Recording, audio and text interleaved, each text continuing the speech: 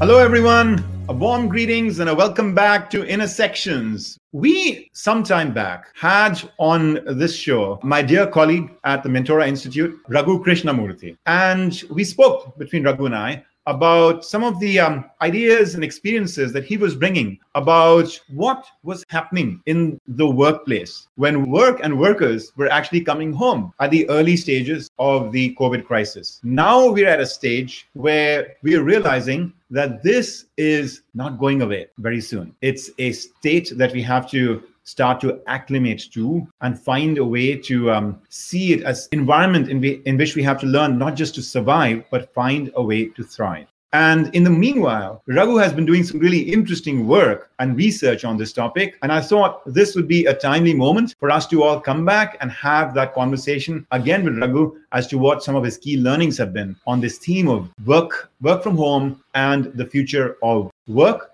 the worker, and the workplace. So a warm welcome to all of you. Raghu is a colleague of mine at Mentora. Before that, in his academic career, he has gotten an MBA from the Indian Institute of Management at Ahmedabad, the premier management institute in India. He is currently pursuing his doctoral studies at UPenn. In addition to his work at Mentora, he has had a storied career in GE, 36 years of experience as an HR professional, named as one of the top 50 Asian Americans in the world of business. In 2009, was the CHRO of GE Healthcare, GE Aviation, the Chief Talent Officer and Learning Officer of GE for many years. And then, of course, now we have the privilege of having him be part of our team here at Mentora. Raghu has been giving talks on his ideas about where management and culture and human potential in organizations is going at a number of very storied institutions. And more recently, as he's been doing this work on the future of work, he has been actively tapped by a number of think tanks and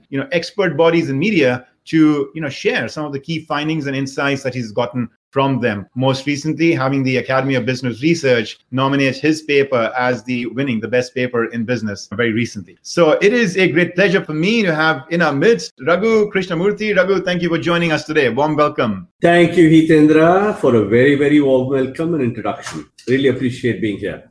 Raghu, what got you interested with all that's going on to dedicate your energies in your doctoral research to this question of what is the on-the-ground reality and challenge and possibilities of work from home? No, in some ways, we are going through an unprecedented phenomenon, right? Imagine if you are Rip Van Winkle of the modern era. Last year, around this time, you have gone to sleep and woken up. You wouldn't recognize the world that we are living in today. Of course, we have had a battering from the pandemic, and that's something that we need to factor into the account. But our roads are empty, our offices are empty, our schools are empty. People are doubling down on work from home. So from that point of view, very clearly, working from home had suddenly shifted. It used to be a benefit that could have been retracted anytime, and a few leaders did that. Marissa Mayer famously retracted this benefit in 2013, though it still continued to grow as a preference, especially among the younger generation in terms of at least working from home once or twice a week. But it actually was a benefit. However, the pandemic made a huge shift. It became a business continuity contingency arrangement. So it was a response to the fact that you had to change overnight to working from home. And then now people are starting to look at this as maybe a productivity initiative, and it could be something that could be there for a long time or perhaps changes forever. So you're now having a conversation whether this is a living future of work discussion as opposed to a coming future of work discussion. So given this transition, I was very intrigued by using this movement to study the phenomena, and that's what I embarked on. Raghu, how did you do this study? What is your data set? So it's a mixed method study, and the study itself was about what are the factors influencing employees and managers in working from home during the transition because of COVID-19. So that was the topic.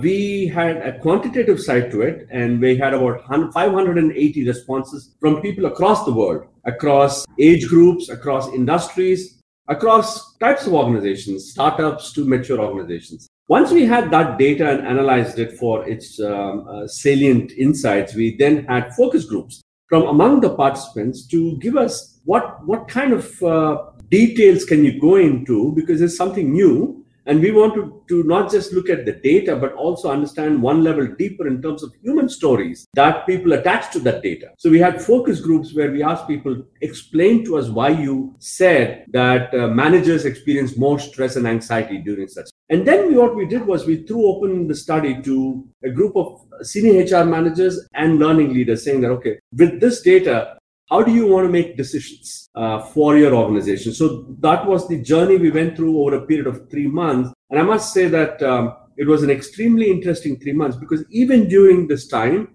people started settling down. We did the survey in April, and at that time, people were still negotiating their equation with working from home as an organizational initiated drive as opposed to benefit. And now people have settled down, and I think we are now in a different phase. In the first phase, what I found was organizations felt it was not as bad as they thought it would be, but employees thought it was not as good an arrangement as they thought it would be. But as we are now 5, in fact, in some cases, 6 months into the journey, and if organizations are now wanting to go back to an office space, people are saying no. So we are still in some kind of a gridlock, with many organizations still figuring out what is the new equation going forward. So we are still very much in the conversation. The study is not over. We have an early glimpse of what people's thinking are. But I do believe that this is going to be a longitudinal study, which is trying to see the evolution of people's framing of the issue over a period of time. And I hope to do that over the next many months. The key findings from the study were as follows. First is actually most people felt that they were pretty effective in working from home. So that's something that we need to keep in mind. However, if you look at the independent variables we looked at, communication, technology, behavior, and psychology. Communication was not a problem. Technology was not a problem. In fact, if you look at the work around future of work, it's all around technology. But technology is a hygiene factor. If you have it, it's great. If you don't have it, you have a problem. Where people, at least in the beginning of this journey, felt disoriented was the psychological side.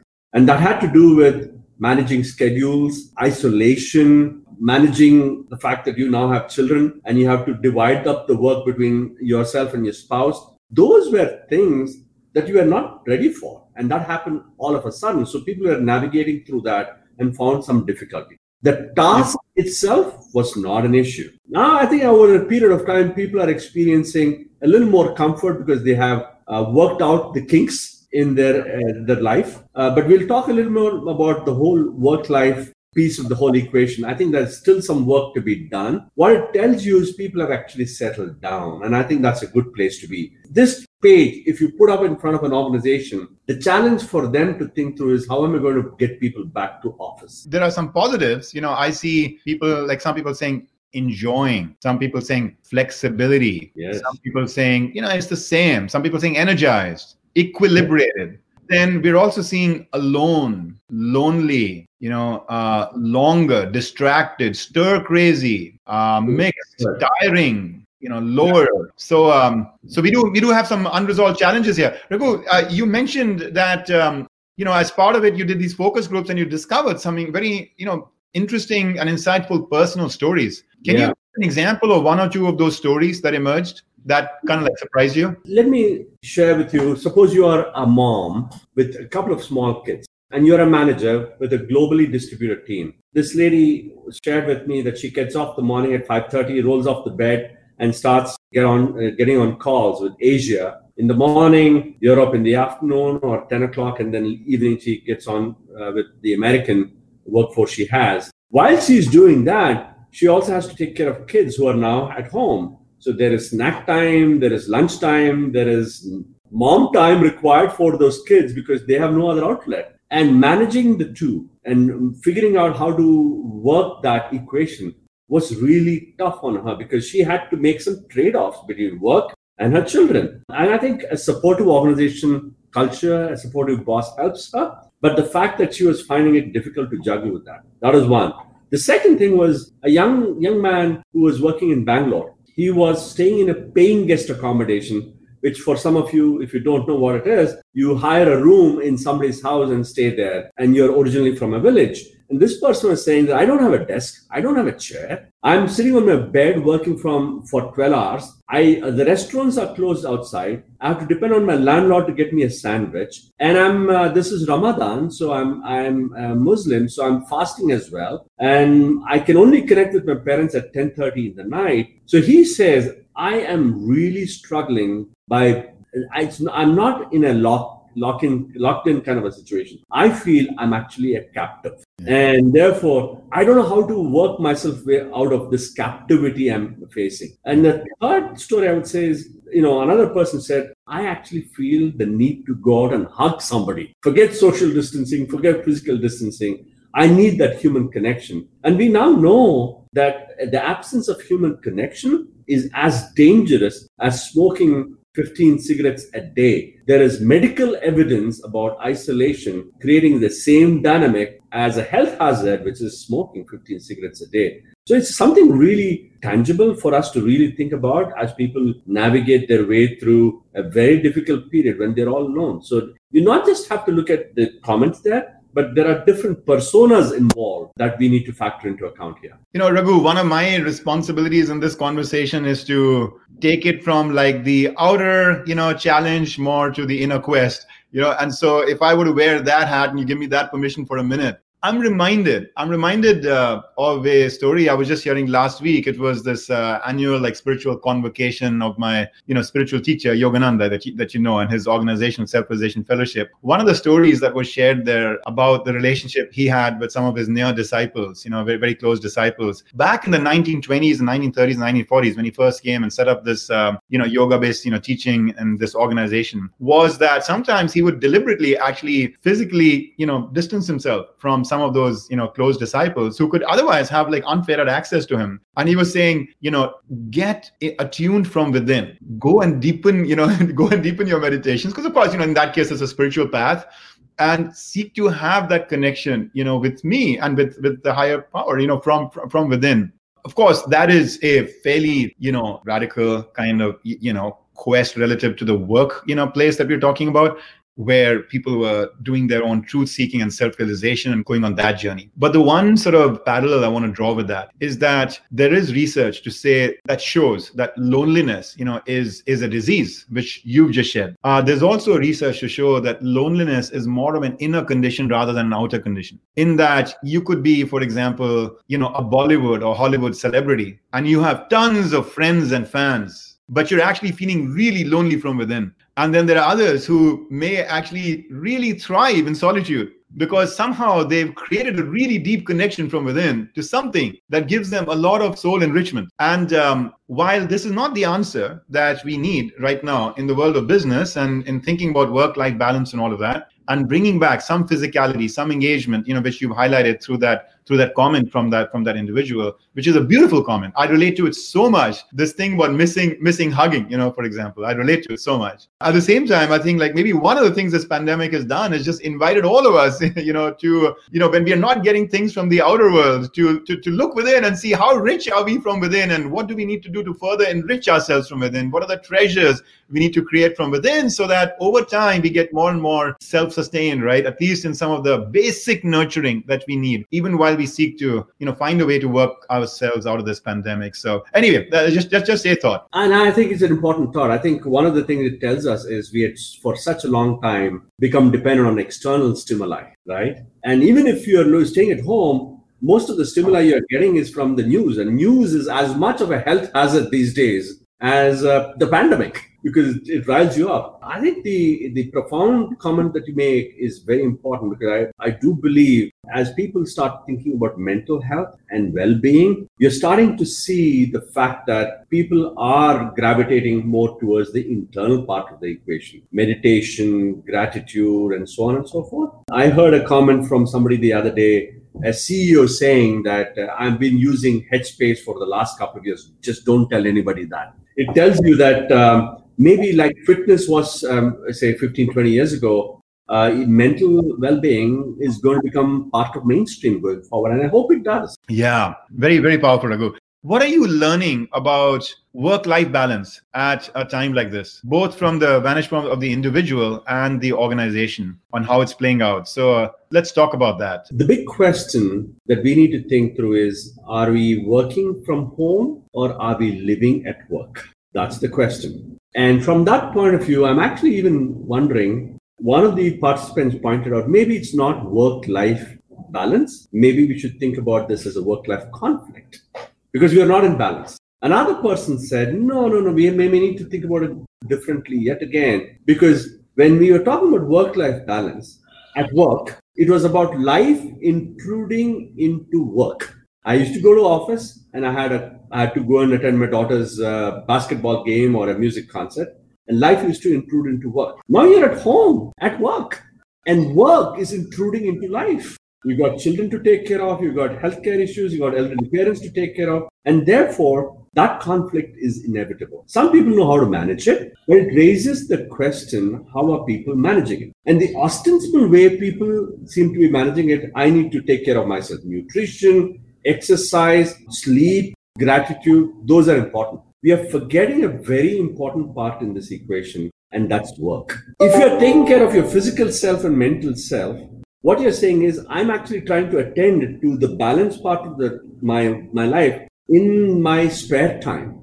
But you're still spending bulk of your time in work. If the work itself is not enriching, you're still going to have that imbalance. So I'm actually thinking about a new phrase. It's not work-life balance. Should we think about work-life enrichment, where work itself is a source of nourishment and enrichment, and we are discounting that. And I believe, for me, that points to a few things. One is, organizations look at work-life balance as a benefit issue. Let's outsource it to employee assistance program. Let's talk about childcare. Let's talk about, time off or sick leave. That is one part of the equation. But if organizations say, okay, I am really not just going to tap my people for their skills, but for their potential and dreams, I'm going to create an organizational culture that allows people to grow, that allows the managers to be supportive of their employees and the co-workers to be supportive. Those are the three dimensions. In my research, I found organization culture, manager, and the co-worker. These three are key drivers of work enrichment. So that's when work moves from just a job to something that's more profound, say a calling. And when work is a calling, you're able to take the positive energy from work and transfer it to life. If work is not a calling, then it becomes a drain. So I believe work needs to be energizing. And for that, we need to think about purpose in the workplace, love in the workplace, growth in the workplace, and self-realization in the workplace. I do believe the energies that we talk about at Mentora become a real muscle in making sure that the work part is actually enriching as well. If you don't have that, you're not going to be able to find equilibrium, despite of you meditating for 8 hours. That's not going to happen. Yeah. So I think I'm hearing from you the importance of changing the motivational levers of work, the engagement levers, from purely extrinsic and outer more to intrinsic, something that makes work just naturally and intrinsically and authentically, inspiring for each individual, so that they can, in their own personal space and way, create a sense of fulfillment from it, whether or not they're actually, in a physical space with other people at work. Self-realization, growth, purpose, love being all parameters that will help them get there. Let's look at the results of the poll that we just did. Yeah. Always from office, 8%. Now, if a leader is looking at this and takes a look at it, it's going to change the dynamic and perspective of how they need to think about office. First of all, the good news, it's not binary. It's not either or. It's both. Secondly, Siemens has done a phenomenal job, and the CEO has said, listen, in future, you decide where you want to work. You decide where you're going to be most productive. And productivity doesn't mean presence for me. And that shift is a very progressive shift organizations are making. And a lot of organizations are saying that, okay, therefore, this is no more a contingency arrangement. This is a future of work reset. And in this reset, we're going to think about the worker and the workplace very differently. And progressive organizations will say, okay, I'm going to empower employees to determine where they want to work, when they want to work, and create the environment to do so. One of the things that strikes me about what you're just saying about the Siemens example is that it speaks to a culture of higher level of trust between the manager and their team. Because you can no longer keep like a watchful eye over the employee as to physically what are they doing.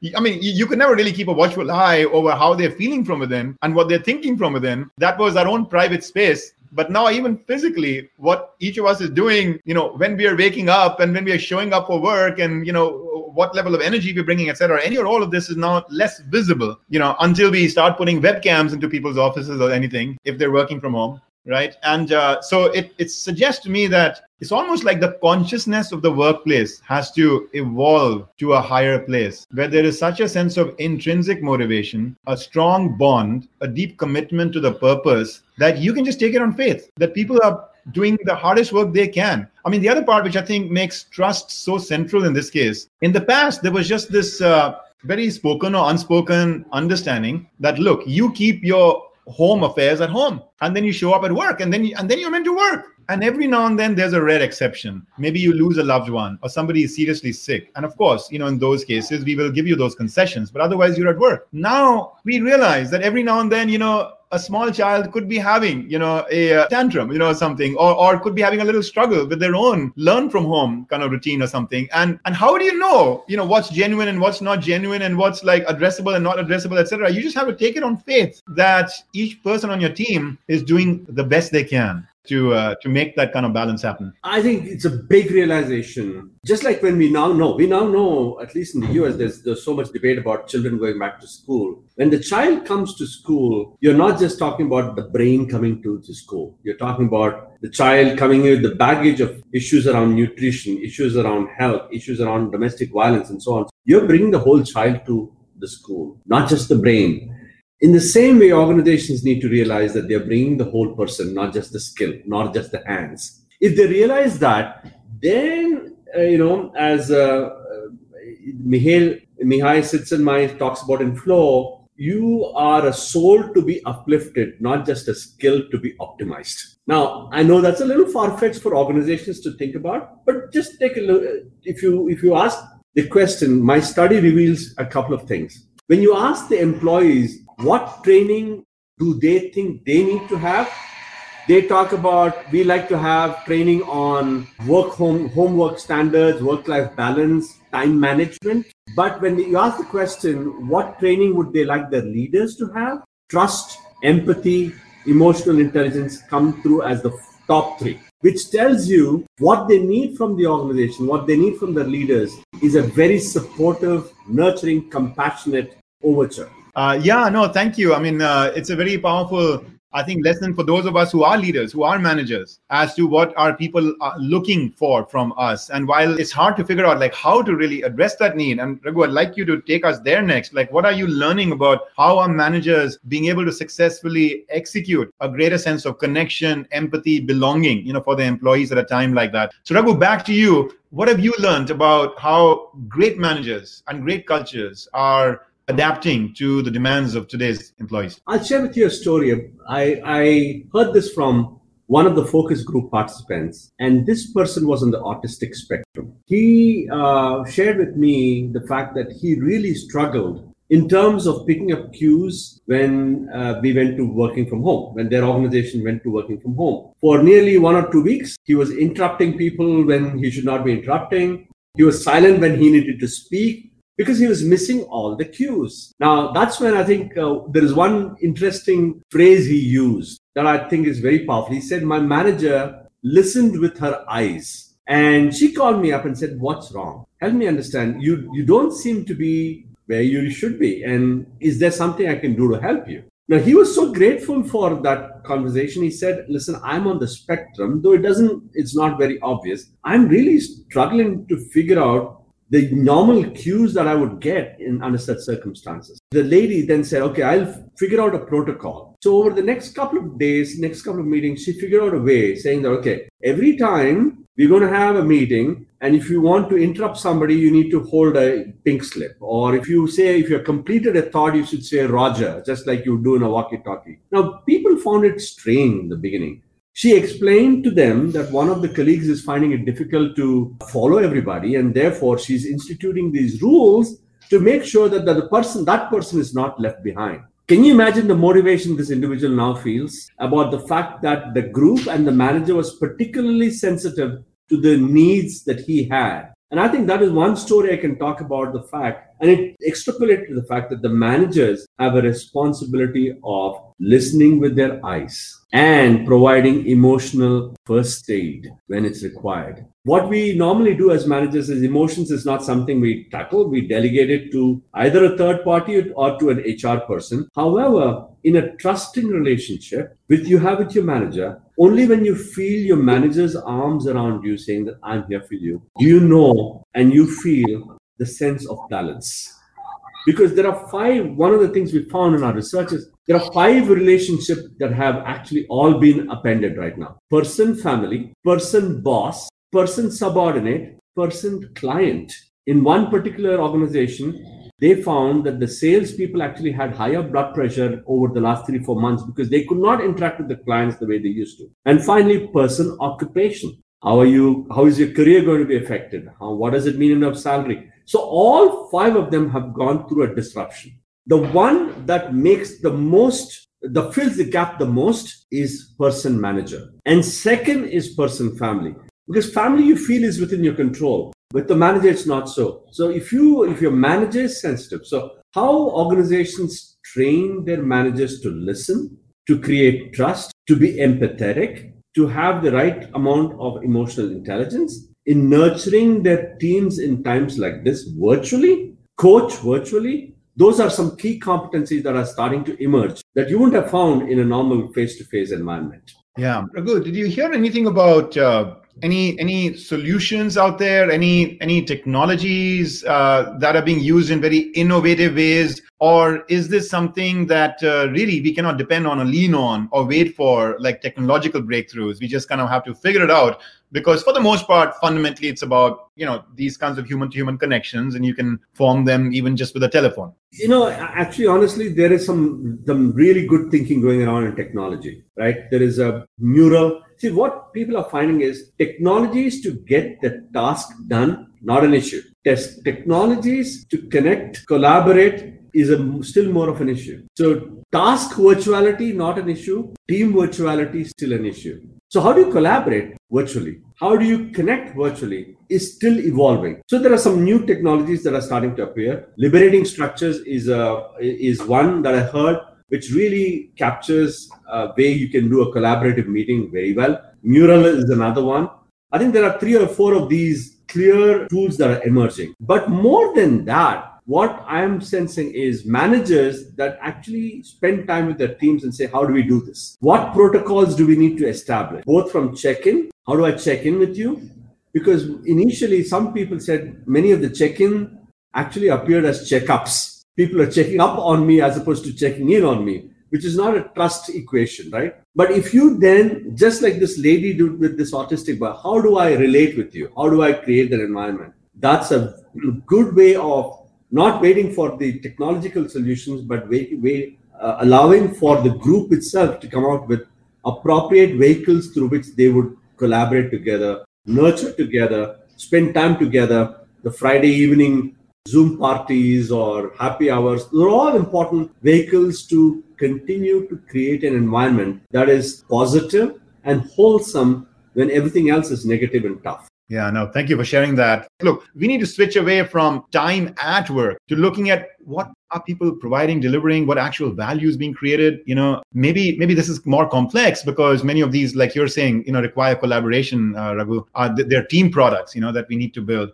There are a couple of technologies that I've been, watching with interest even before coronavirus came. One of them, is this like little kind of mobile robot-like thing, which has like an iPad, kind of like face to it, and and you can remotely control it. And so like if you're, sitting in your home, I'm sitting in my home, and I have one of those and you have one of those, and I want to reach out and connect with you, I could just kind of control this robot next to you so that it's facing you, you're facing it, you're seeing my face on it, and I'm having a conversation with you. Or let's say you're in an office and I'm not in an office, or there are two people in that room with you. I can turn that face towards the other person, look at, so I'm controlling my physical experience of a remote space. So that was one. The second I thought, which was quite kind of interesting, was when there were remote workplaces, like two different offices, one in Miami, one in New York, and they needed to be more connected. So what they've done is created big, large screens, 24/7, like live, like webcams, and just place them in the typical places where people bump into each other, like the corridors, like the,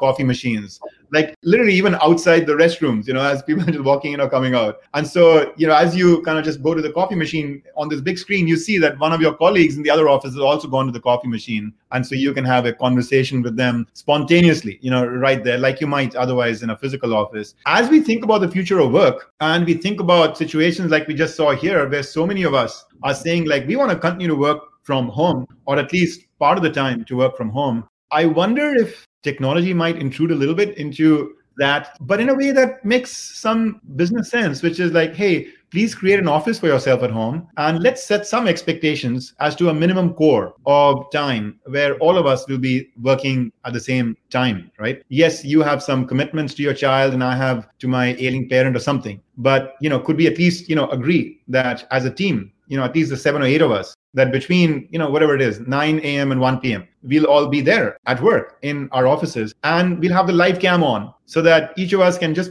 kind of just see, with the other person, and just every now and then talk to them as needed. I don't know. What do you think of that? Yeah, those boundary settings are very important. I think what becomes very clear is as we go back, you got to keep in mind our entire work design is based on physical work. That's been so embedded into our consciousness over the last couple of 100 years, right? So, however, now we have to consciously transfer that into a virtual work design and virtual work experience. It calls for very different ways of figuring out how you connect with each other, right? To your point, some of it is technology driven, but some of it could be very simple ways of doing it. For instance, every time people get onto a call, like what we did, how are you feeling? Or one focus group manager said that she starts all her calls by saying that, can each of us share one moment of gratitude we felt over the last 24 hours? So these are some very simple, non-technical things that you can work with. Technology does help, but we need to not just think about technology, bringing in technology, but design the workflow to actually be comfortable by using the technology. I'll give you one example, right? If many of us go back to office space and some of us work from virtual space, we all know it's highly irritating when a bunch of leaders are sitting in a physical space and a few of us are in the virtual space, because they are having their own laughter, they're making side remarks. You are not a party to that one. You actually feel as though it's not remote working, it's remote shirking. And some of the people on the physical side may actually think about you as remote shirking. However, if you say, all right, in the future, everybody, even though we all may be together, is going to be on the screen. That discounts the fact that you're not going to avoid people who are working virtually. So we have to consciously switch over to think about the virtual space as the primary space, not the physical space. So how progressive organizations are and how CEOs, the C-suite, and even the board is taking an interest in this shift is going to be very critical for going forward. So you got designing virtual workspaces, designing virtual employee experience, and creating virtual intelligence competencies as 3 important parameters of the future of work. Yeah. A theme that is very close to the heart of one of friends and colleagues, Feroz at SAP, who's leading an engineering academy there. And one of the core qualities that he's seeking to help develop in those lead engineers, at SAP is curiosity. This idea of just like always being on fire to not feel like or that you arrived and that you get it, but that, you don't know. and you don't yet have full, thorough awareness of what the possibilities are. And so you're going to question, you're going to experiment, you're going to discover, you're going to listen, and who knows, where that journey takes you. And I don't know, it seems to me, Raghu, that ethic, of like the wisdom energy in our work, of opening yourself up to new possibilities, unshackling yourself from the habits of the past, to be intentional about it, sounds like a critical need for the day. Yeah, no, absolutely. I think from my point of view, if we did not take this moment as a transformational opportunity, we would be missing the point. And I do believe that I love the phrase intentional interactions. It's never become more important. What we found in our research is an employee is the sum total of his contribution. Only part of those contributions are related to tasks. Much of the contributions are related to good organizational citizenship. It's no different in society, right? We are now realizing that as citizens of society, we have more than our family to take care of. And therefore, those connections as organizational citizens have to be really strong for us to also find meaning and wisdom. So to your point, a human being experiences growth only when the context is also powerful and compelling. And unless you give, you are in a position to share and expand, you're not going to get much from the outer world or from the context. So you have to do it, everybody has to do it. And that's when organizations, institutions find purpose, meaning, and relevance in society of today. Yeah. Raghu, is there any story or comment that also stood out, from your interviews that we haven't shared yet that would be worth sharing? Yeah, I think there are a couple of surprises in my study. One was managers were facing more stress than employees, partly because of the fact that they were sandwiched between showing compassion to the employees and empathy to the employees, and still meeting their KPIs. So I think organizations would be well served to rethink some of their processes. Goal setting, performance management, KPI, I think they need to be rethought and simplified in this environment. The second thing we found was that younger workers wanted to come back to office more than older workers. Likewise, workers in startups wanted to come back to office space more than workers in mature organizations. And the point behind that when we explored was younger workers haven't yet got the relationships and therefore have a stronger affinity distance. They are not operationally distant, they are not technologically distant. But the fact that they don't have the relationship means that there is sizable affinity distance that they want to bridge by coming back to work. The second thing is startups. We found the startups, unfortunately, their processes are not yet robust. So the shared understanding of the context, the codes that we all learn over a period of time are not there. So for them, it actually creates a lot of confusion if they are not putting their mind in terms of evolving their processes. So people in startups also find it difficult in terms of working from home. I'm sure it'll evolve over a period of time, but those were some unique elements of my research that I found that I thought I should share with you. Yeah, very nice. At the end of the day, what comes through for me is working from home does help on self-interest, but working from the office or in a shared space, not necessarily from the office, helps in common interest. So people want both to take care of their self-interest, but also want to address the common interest. And common interest is what's our meaningful purpose? How can we grow together? And the energies that we can derive from one another through compassion and love and empathy. Those are very powerful human motivators. So I think this discussion of future of work is less about technology and more about humanity. Yeah, and about how we evolve, humanity, how we evolve our mindsets, our intentions, our interactions in a world that, at least for now, has become increasingly virtual and digital, right? That if you, in the old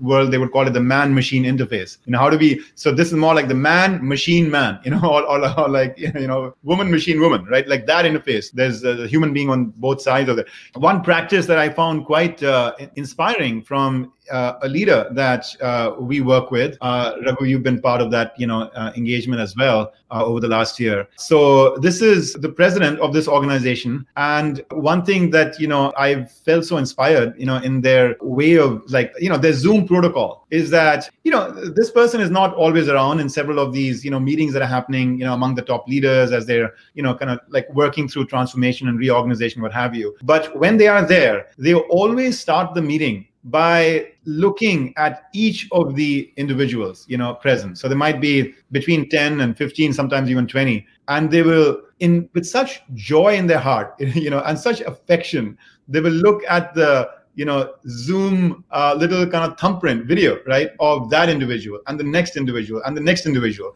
And as they have that warmth and that smile on their face, and as they're looking at those thumbprints, they're saying that, I am looking at each of you. I'm looking at you now, and I'm looking at you. And it's their way of just saying I'm connected. I'm connected to each of you. And it's giving me a great joy to do that right now with the blessing of being able to actually even see you right on the other side.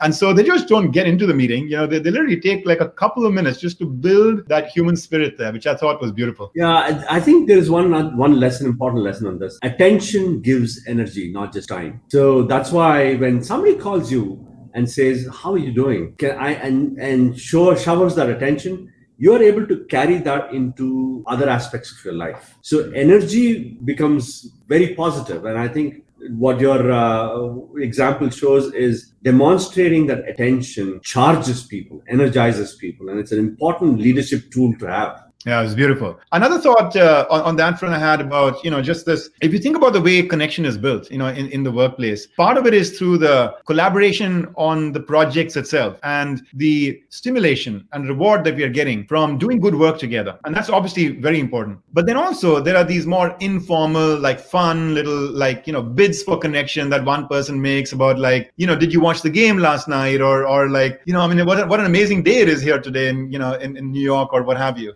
And how the other person then responds to that bit. And then from there, it opens up a little bit more and a little bit more. And before you know it, they spend about 5 minutes just nurturing the human spirit and creating that bond with nothing that has to do with work at all. And we may run the risk of losing that, in these more formal kind of Zoom or Microsoft team kind of meeting appointments that we have with each other. So one thing I found very valuable is to check in with yourself about, who are some people on your team that you haven't had that kind of a, human touch with recently. And then see if you can find a few minutes, just to call them and check in as to whether they have availability or time, or if not, when in the day they might have time. And then just say I didn't really have an agenda. I just wanted to say hi, how are you doing?